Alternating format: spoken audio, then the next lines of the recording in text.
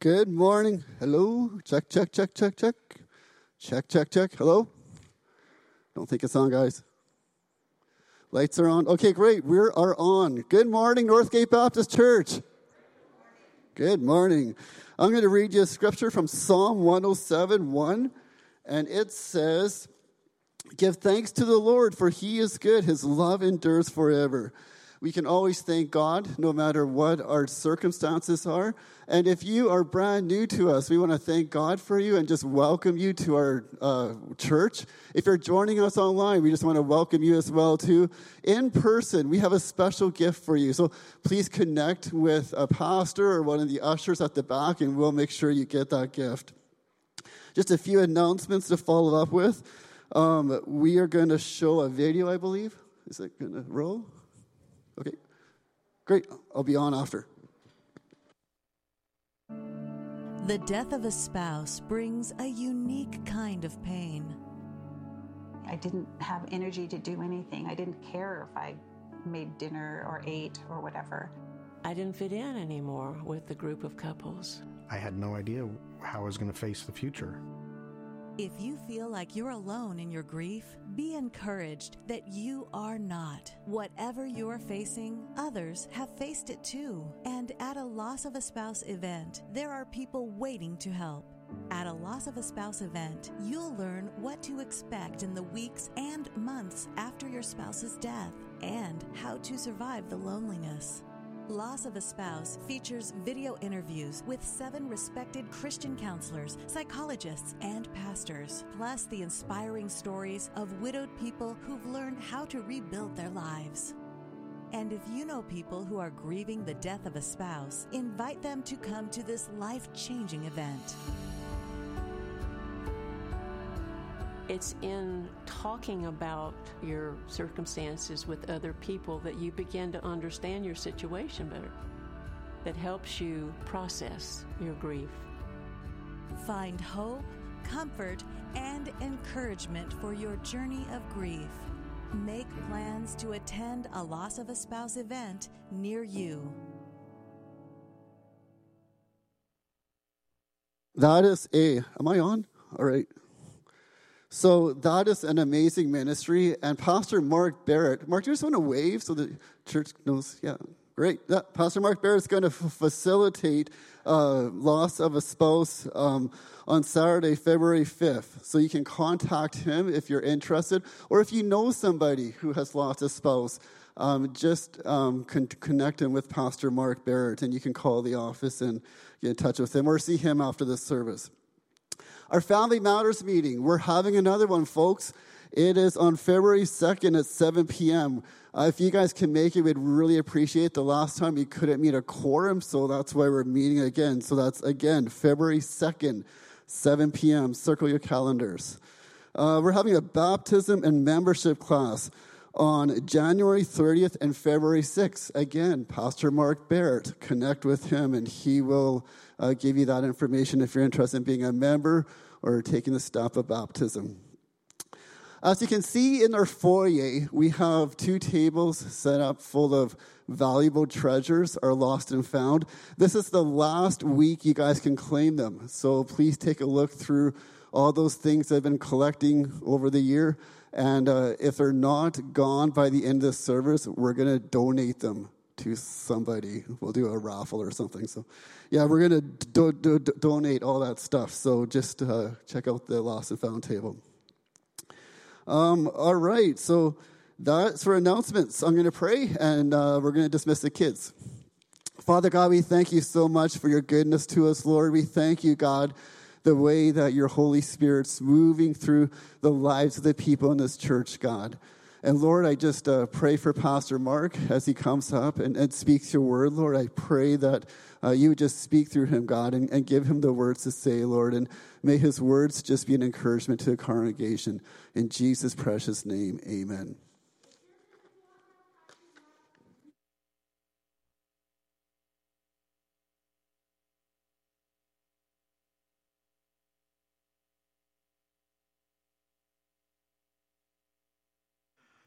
Good morning.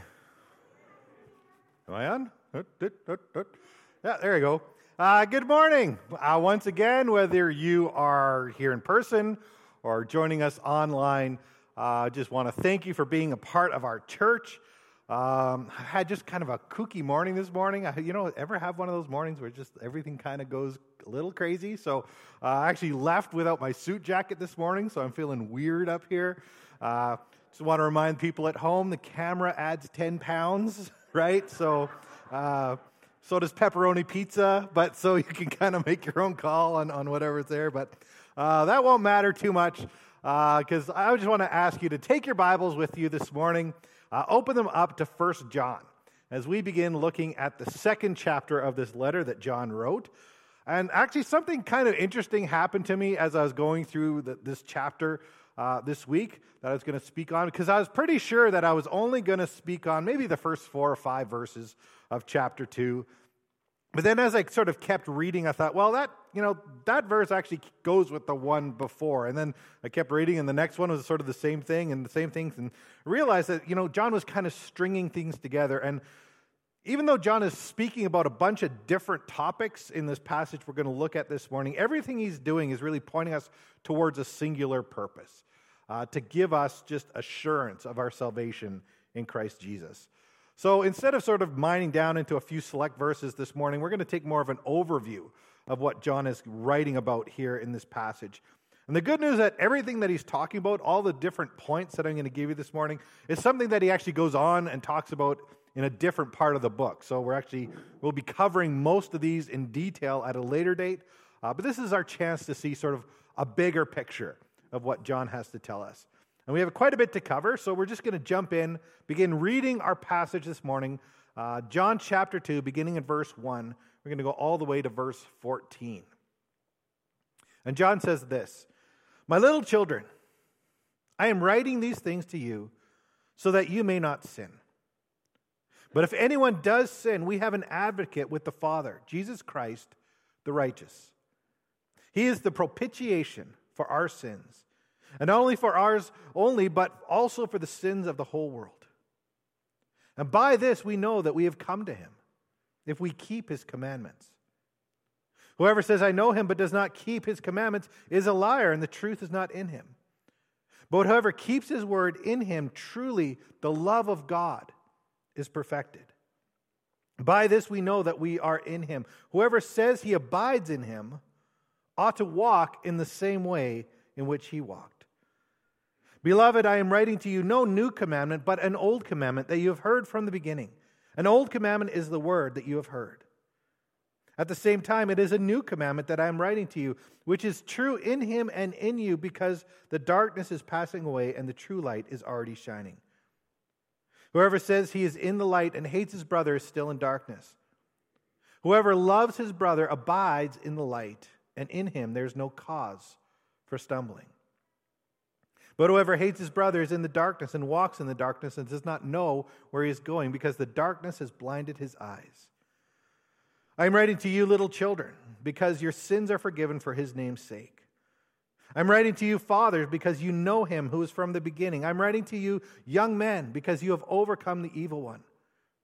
I write to you, children, because you know the Father. I write to you, fathers, because you know him who is from the beginning. I write to you, young men, because you are strong, and the word of God abides in you, and you have overcome the evil one." Let's pray. Lord God, we just pray that you would be with us just in a powerful way this morning, that your Holy Spirit would be our teacher, would be our guide, and that, Lord, you would help us to just open our eyes to see the word that you have put before us this morning. In Christ we pray that you would be exalted and high and lifted up, and that you would be revealed to us through the word we are seeing today, and that we would see all the things that you are doing in our lives through your salvation in Christ Jesus. We ask in Jesus' name, amen. Well, the reality for most of us is COVID's kind of messed up our lives. Normal just doesn't feel normal again. So this illustration may feel like something from almost a different life, a long time ago, or even wishful thinking. But the next time you're at an airport going somewhere, remember when we used to do that? The next time you're at an airport, I want you to just observe the people around you. And see if you can tell the difference between the people who have confirmed tickets and those who are trying to fly on standby. And you may notice that the ones with confirmed tickets are relaxed. Maybe reading a newspaper or magazine, just talking or laughing on their cell phones or even falling asleep. While the people who are trying to fly on standby, they're hanging around the ticket counter. They're pacing. They're just, they have that anxious look on their face. So what's the difference between the two types of people? Well, it's the confidence factor. The people with confirmed tickets are able to just relax and have a sense of peace because they know they're getting on the plane. There's a seat on the plane for them. But the people who are on standby, they aren't sure. They aren't sure if they're really going on that trip. So they're nervous the entire time. And in many ways, the same thing could be said about people on their way to heaven. The ones who are confident just live with peace. There's a relaxedness about us. There's a confidence in the way that they live. But the ones that are unsure are often they're a bit of a nervous wreck all the time. You may remember, back in the day, we used to ask that question of people, if you were to die tonight, would you go to heaven?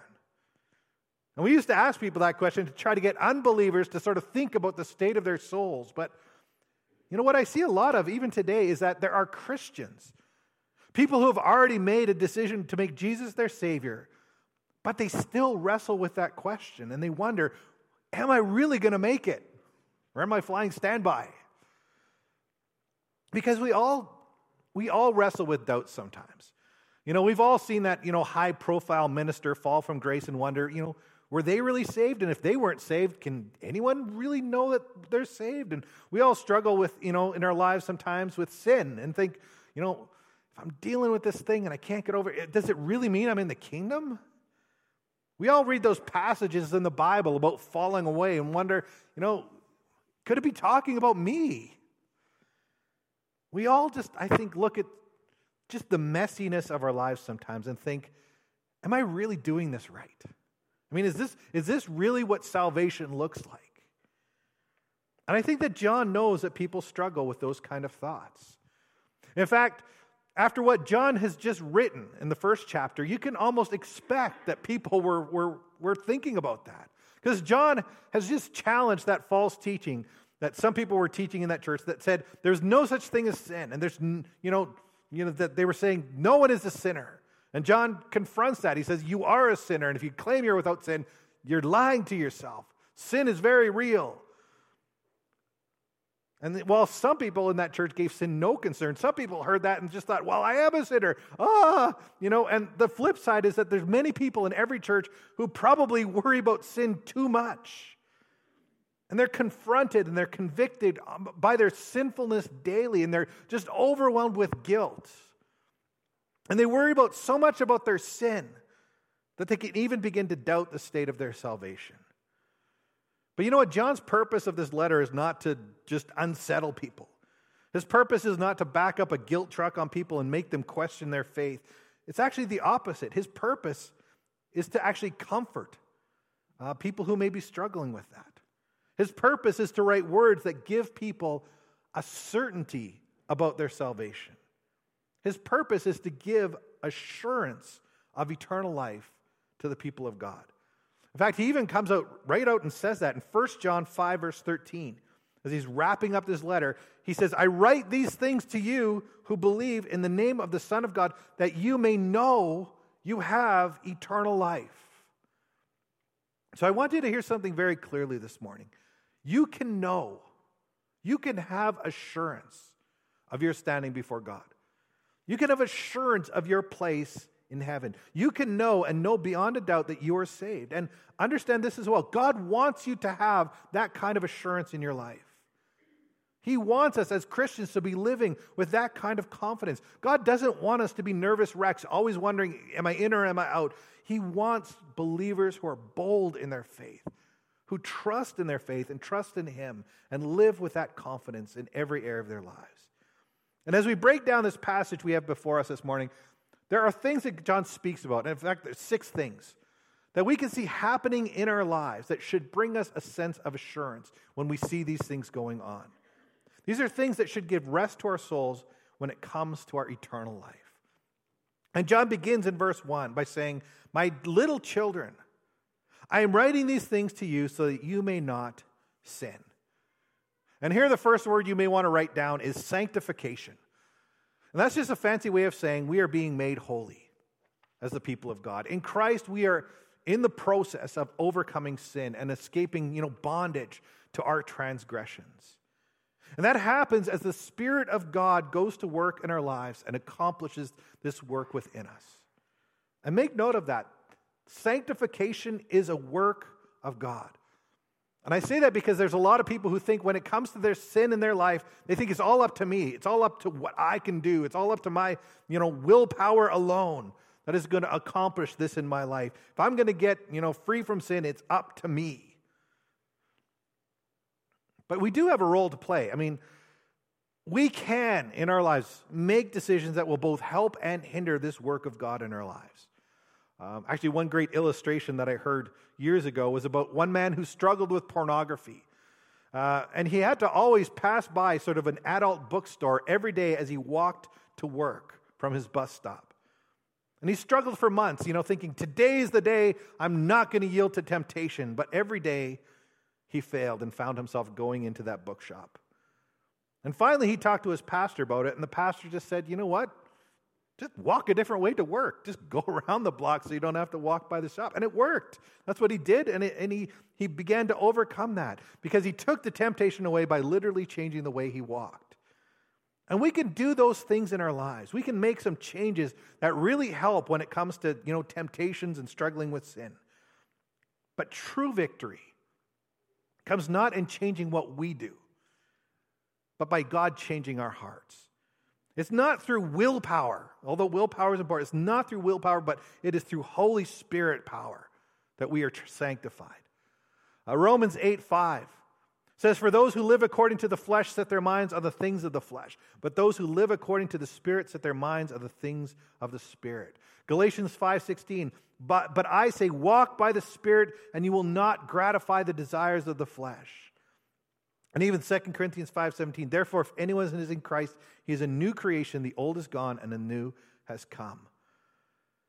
And basically, what I'm telling you is one way to think about what God is doing when He's sanctifying us is He's changing our appetite for sin as we begin to follow the Spirit.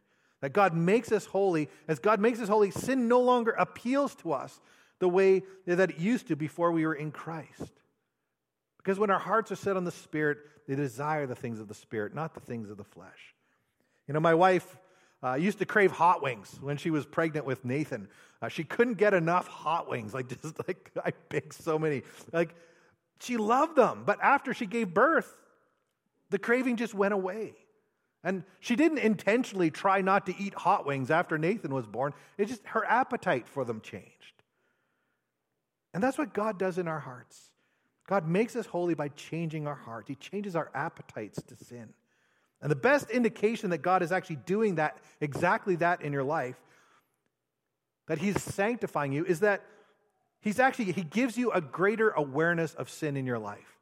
And that, I think, seems almost paradoxical, because how can an increasing awareness of my sin, especially, when we so often, we see so much sin in our lives, how can me seeing so much sin in my own life mean that God is dealing with my sin?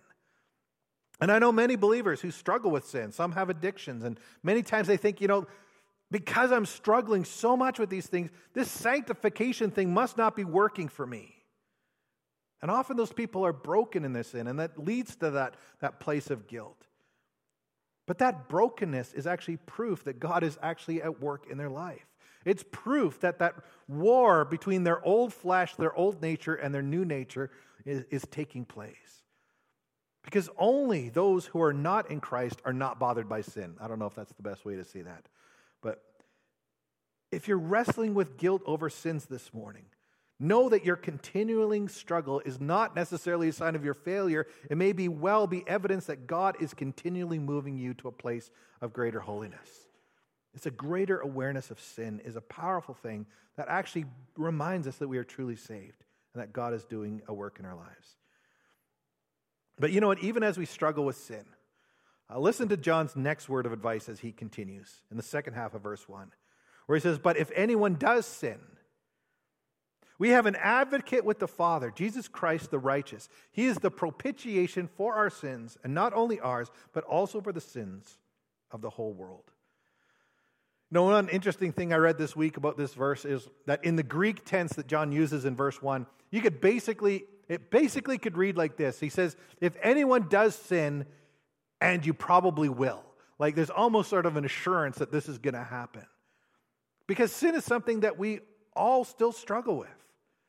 As long as we live life in this fallen world, there's always going to be that temptation to sin, and we're always going to trip up sometimes. But then John reminds us of the next lesson that he wants us to know, and that lesson is assurance. It's justification. Justification brings assurance that even though we are sinners, we can remind ourselves that we are saved by grace through faith. And John uses the word here, propitiation, which means that Jesus took the wrath. He took the consequences. He took the penalty of our sin upon himself on the cross so that God's justice could be satisfied and that we could be forgiven.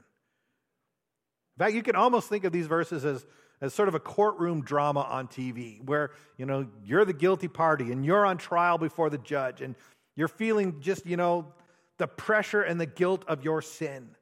And you know you've been caught red-handed and you have no defense to offer. You are a sinner. And the judge is ready to issue his verdict. And it's a just verdict. It's the sentence of death for what you've done. But then, Jesus shows up in the courtroom as your defense attorney. And he intercedes on your behalf. And even though you are found guilty, he pays the price for your crime. He takes your sentence upon himself. Someone once said, Jesus is a defense lawyer who's never had an innocent client and yet has never lost a case. Because he took the penalty for guilt himself so that we could walk away free and be forgiven. And the take-home lesson here is that we should be able to know peace when it comes to our standing before God because of the work of Christ upon the cross. And that, yes, we fail and we mess up sometimes, but it's not up to us, it's up to Jesus.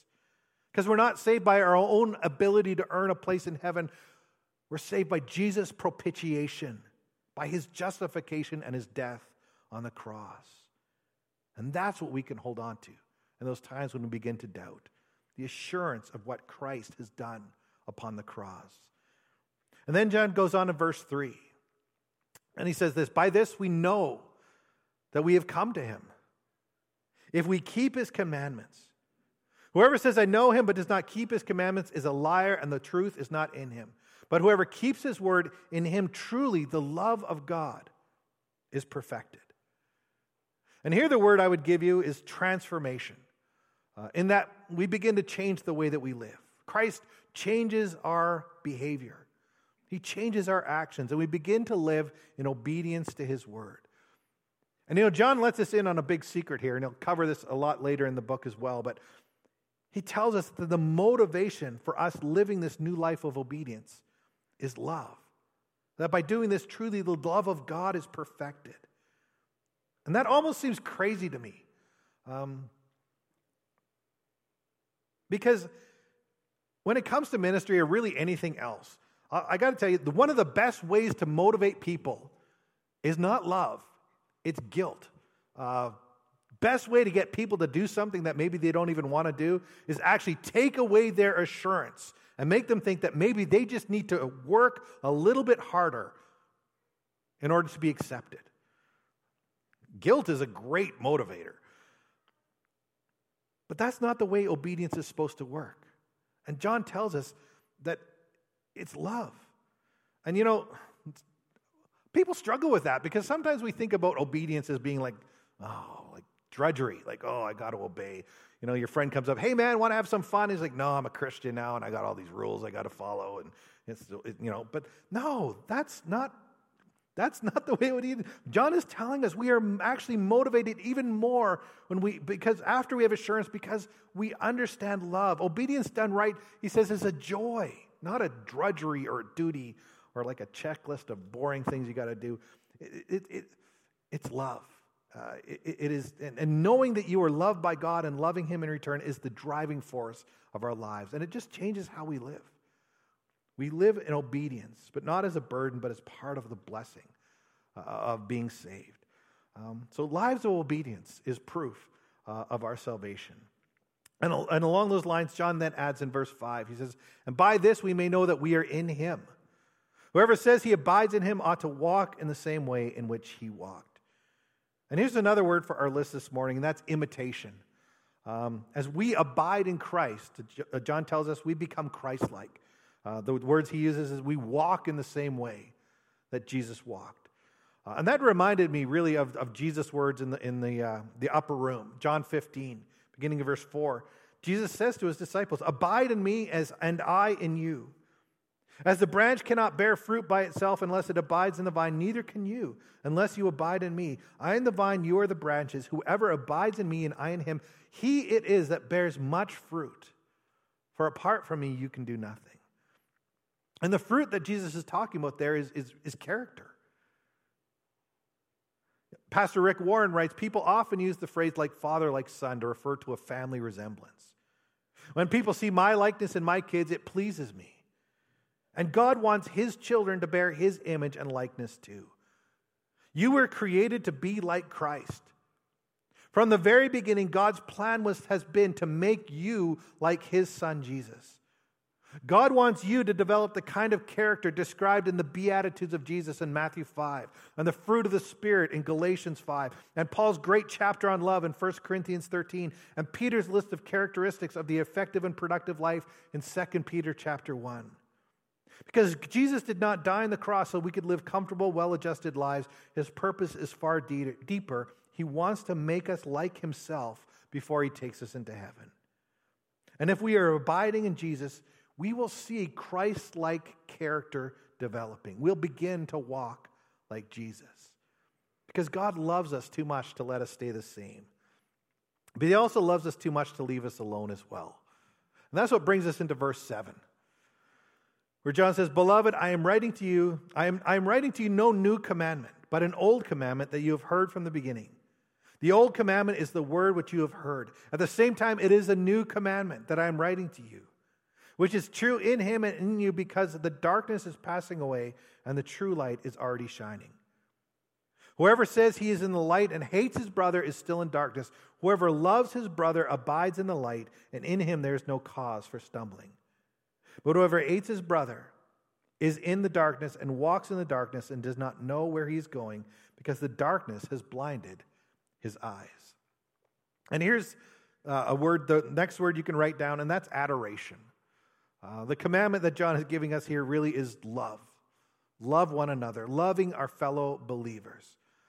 And you know what? Sadly, this can be something we tend to overlook, especially in North America, because I think in North America, we often think of faith as something we do as individuals. That, you know what, we're trying to save a person, to be saved, that you have to pray this prayer, and if you do it, then you or God are now good, and you can kind of go on with your life. But as Christians, and this is John drives this home in this letter, as Christians, we can never overlook the importance of community. That we are to be doing and living out our faith together. And that we are to discover the wonder of God and all that God has done for us together as a community, as a church, surrounded by other believers. And that we can encourage each other and accept each other and edify each other and serve each other, honor each other, care for each other, pray for each other, forgive each other, spur each other on. Because we'll never experience the fullness of salvation on our own. We need the church. And we need to love one another. And this is so important that Jesus himself says in John 13 and 34 and 35, he says, a new commandment I give to you, that you love one another. Just as I have loved you, you also are to love one another. By this, all people will know that you are my disciples if you have love for one another. Loving one another is not just a sign we're saved, it's a sign to the world that salvation has taken place. And that's more than just sort of warm feelings that we have for each other. It's loving each other the way that Jesus loves us. It's humble love. It's sacrificial love. It's love that puts others before ourselves. It's supernatural because this kind of love does not exist in the world outside of God. Love and love for one another is evidence of our salvation. And if you have it, you'll find yourself wanting to be part of a Christian community. And then finally, John writes, beginning in verse 12, our final point. He says, I'm writing to you, little children, because your sins are forgiven for his name's sake. I am writing to you, fathers, because you know him who is from the beginning. I write to you, young men, because you have overcome the evil one. I write to you, children, because you know the Father. I write to you, fathers, because you know him who is from the beginning. I write to you, young men, because you are strong, and the word of God abides in you, and you have overcome the evil one.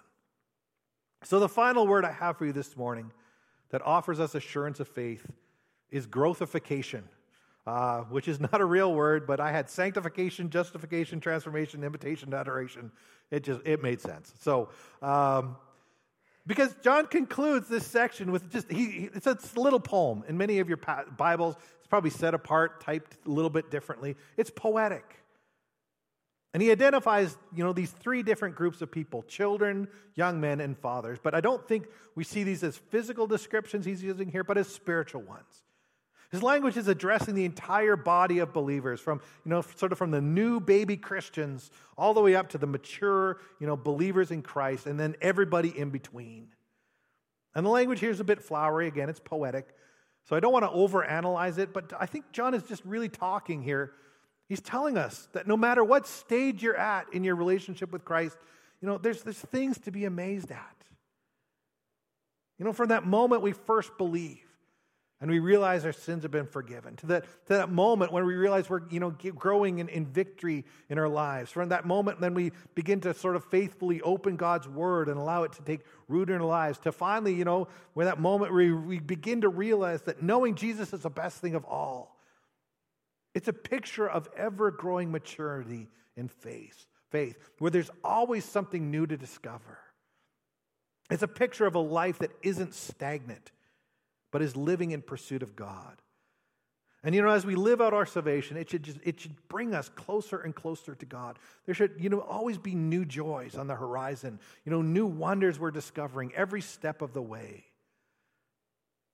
And as I said earlier, we're going to unpack most of these points, those 6 points, in the weeks ahead more fully. But I think all of these, they just serve as an amazing reminder of the things that are taking place in our lives when it comes to salvation. And when we see the evidence of these things, even if they're just little seedlings that are starting to grow, it's proof that God is at work in our life and proof that we are in his hands. When we see these things in our life, we should have the assurance that we are being truly rooted and firmly established in our faith, because they're evidence that God is at work in our lives. And as we close, I just want to give you, I think, 4 quick applications that will give us just a bit of guidance as we look at these things being present in our lives. And some of these are, I guess, not corrections. What's the word? Just balance, maybe. And the first thing I think we need to remember here is, don't look at this list as a checklist of things that you need to do to be accepted by God. Because, we get a list like this and we hear about all these things that we're supposed to be doing if we're saved. And some of us are tempted to go home and just, take this list and start, giving ourselves a score. Salvation, okay, check. Justification, yeah, check. That's pretty good. But maybe in adoration and imitation, that's a question mark. So, I'm going to give myself half points there. And then at the end, you add it all up and you're like, I'm 62% saved. Don't do that. That's not what this list is for. These are things that God is doing in your life. And yes, there's things that you can do in your life to assist the things that God is doing. But if you want to focus on something, don't focus on that list or giving your score and yourself and all those. Focus on Christ. I really feel like when I have a list like that, the most important thing we need to do is the words of Jesus in Matthew 6:33, where he says, "Seek first the kingdom of God and his righteousness, and all these things will be added to you." The things in this passage are results of us following our true goal of knowing Jesus more. Focus on knowing him. Those things will be added to you. So don't look at them as a list of stuff you got to check off. Check off, I'm following Jesus. Then second, this one's important. Don't use this list as a report card for grading other people's salvation either. At one of my churches I was at, we had one lady who started to come into church who had a hard life. And when I say hard life, I mean hard life. And we started to disciple her. After about a year, she still had a lot of rough areas in her life. And we sort of started hearing people in the church saying things like, I don't think she's actually saved. She's still struggling with sin, and, she's still not serving, and she just still doesn't, she hasn't cleaned up enough, she still doesn't look and sound like the rest of us. So, they're like, I don't think God's really at work in her life because she doesn't have those things on the list yet that we can see. And yet, if people understood the transformation that God had already done in her life just to get her through the doors of a church, they would be shocked and amazed. This is not a list of items we use to judge who is in and who is out of the kingdom. And keep that in mind. Then the third thing I want to give you this morning is this. Remember that this is a process. This is a work that God is doing in our lives over time. So focus on your progress, not necessarily on your perfection. Because any one of us can look at our lives right now in this moment and probably see places where we are getting it wrong. Places where we're still struggling. In a single sort of snapshot moment of our lives, there's so many places we look and we say, there's still so much work to be done.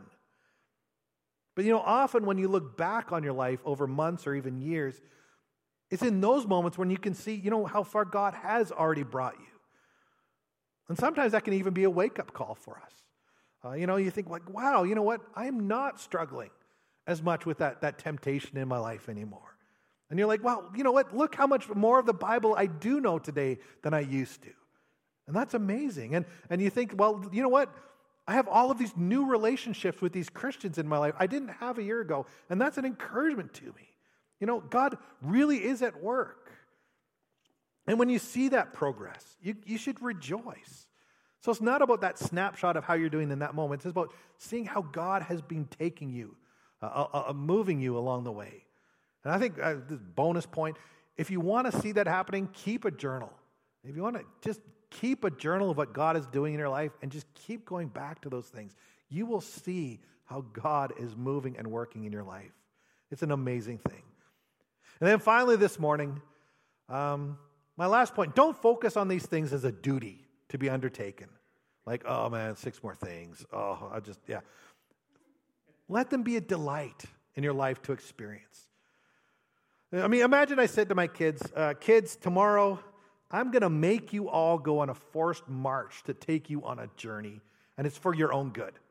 And I'm going to wake you up long before dawn. You're going to be tired. You're going to be cranky. You're going to have to pack a heavy bag. You're going to have to carry that bag all the time with you. You can't lose it. I'm going to force you to wait in long lines. People are going to ask you questions along the way. There's going to be regulations. There's going to be rules. You're going to have to follow along the way. It's going to be hard. It's going to be long. And only after you're exhausted and nearly done will we finally arrive at our destination, and you'll like it. Who's with me? I mean, how do you think people respond? Or I could say, kids, we're going to Disneyland, because it's the same list. You have to do all of those things. But the difference is your attitude and how you experience it along the way. One of the dangers of a sermon like this is people think to themselves, oh, great, like more stuff. Like, I just don't need any more stuff right now. But don't see them as a duty. See them as a delight. See this as things that you have an opportunity to experience. See them as part of what God is doing in your life to bring you to a place of joy and a place of assurance. Because God doesn't, again, want his people living lives of doubt or discouragement or defeat. He wants us to live with a certainty of our salvation, reminding us that his plan will not fail, his work cannot be stopped, and his son and his sacrifice that he made will never fail. And we can really hold on to the promise of Philippians 1 verse 6, Where Paul says, being confident of this, that he who began a good work in you will carry it on to completion until the day of Christ Jesus. These are words of assurance for us all. And I hope they've been an encouragement to you as we learn to live in the assurance of all that God has done, and as we see the work that God has been doing in the lives of all those who are being saved. Let's pray together.